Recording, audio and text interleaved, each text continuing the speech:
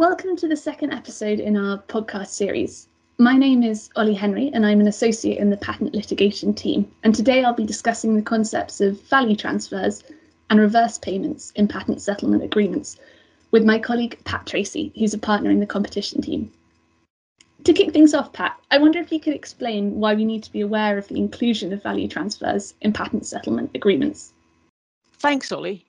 As discussed in the first podcast in the series, the competition authorities are particularly interested in settlement agreements that lead to a delay in market entry in return for a value transfer. And that's a value transfer from an originator company to a generic, or a so-called reverse payment. The competition authorities regard this as a form of market sharing because, in effect, you have a company on the market making a payment or providing some other value to a company that's not on the market, with the result the recipient delays or abandons its plans to enter the market. So there's a sharing of the market. The Commission's interest in value transfers is reflected in the categorization of patent settlement agreements that the Commission proposed in its final report that followed the pharmaceutical sector inquiry over 10 years ago, in fact.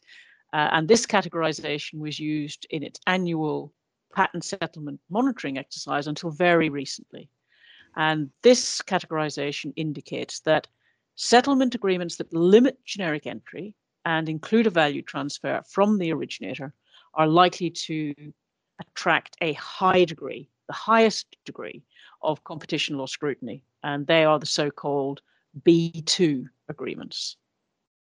So value transfers matter because they can give rise to breaches of competition law?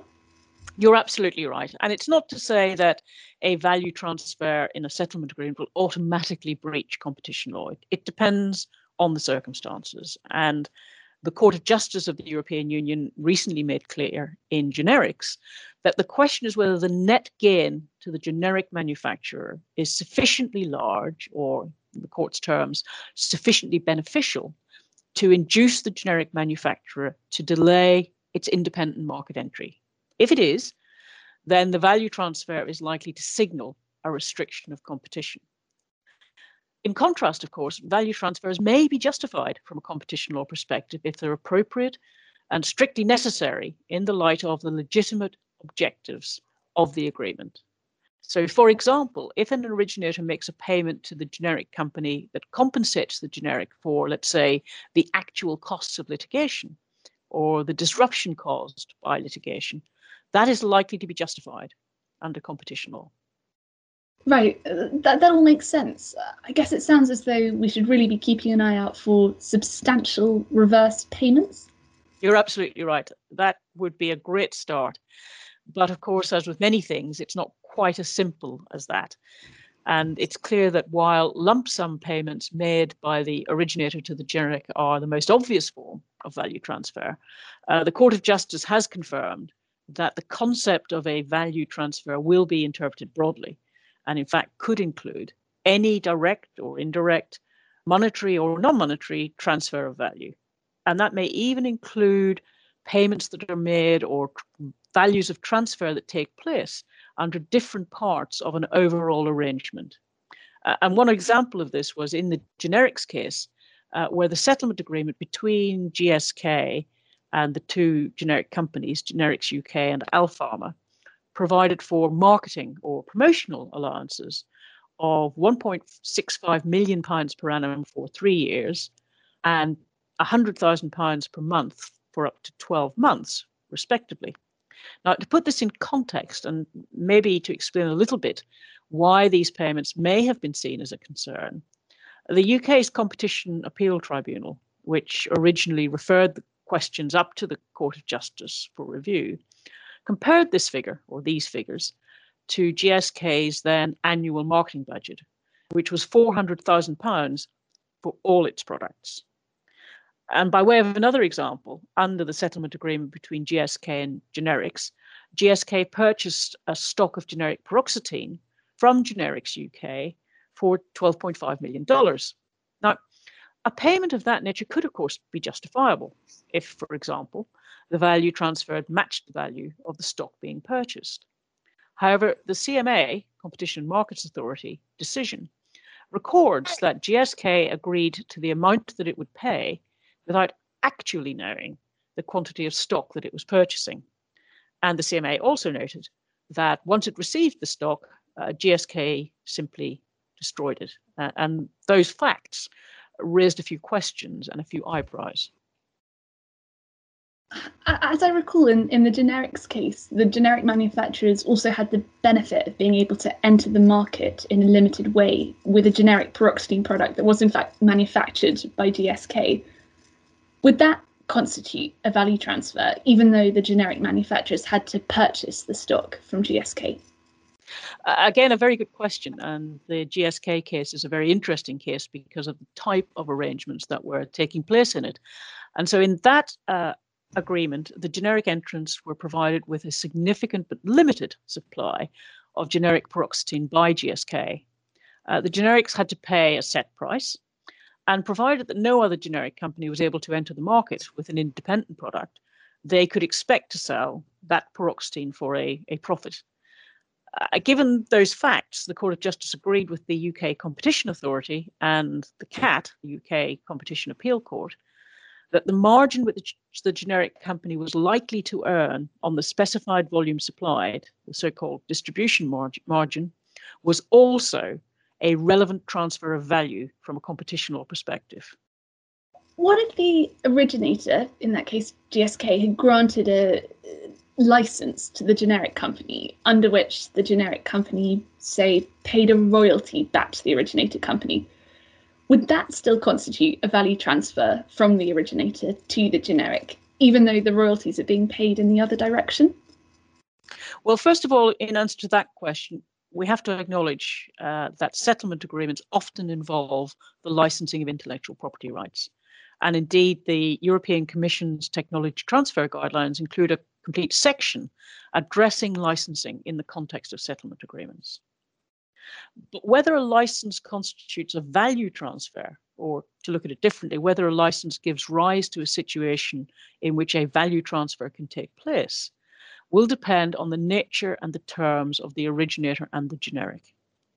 So, for example, if the royalty paid by the generic reflects what other generic companies would expect to pay in the absence of a settlement agreement, that license is unlikely to be seen as a problematic value transfer.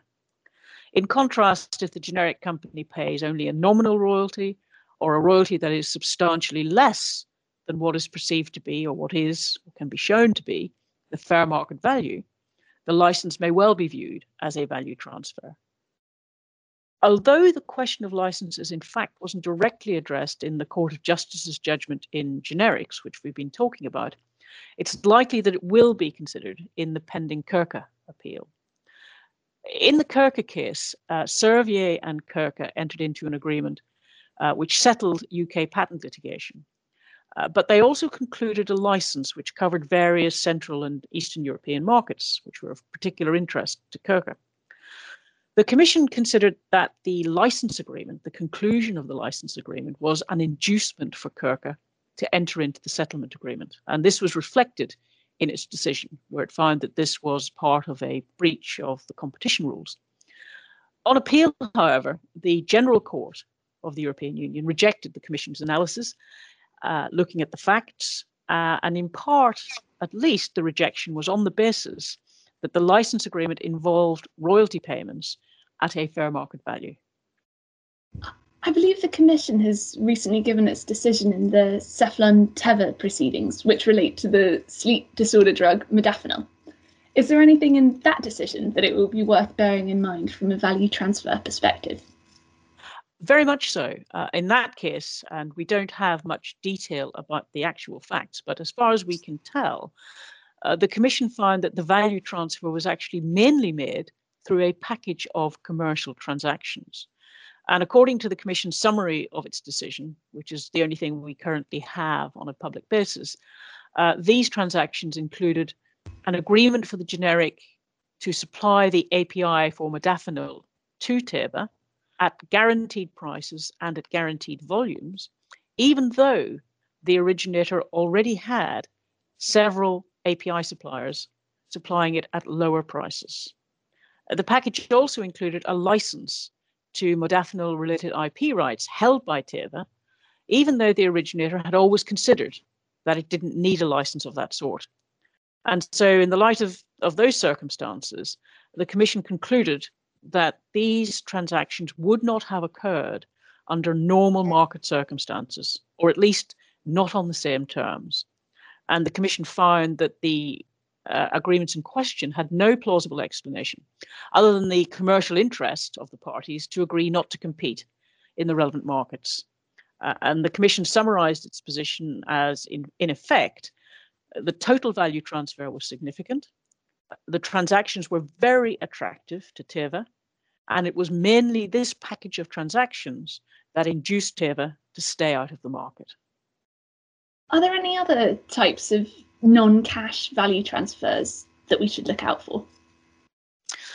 There is one issue that hasn't really yet been addressed in Europe in a substantive way, although it has been considered on more than one occasion in the US, and that is whether a so-called non-AG commitment will amount to a value transfer in the context of a patent settlement.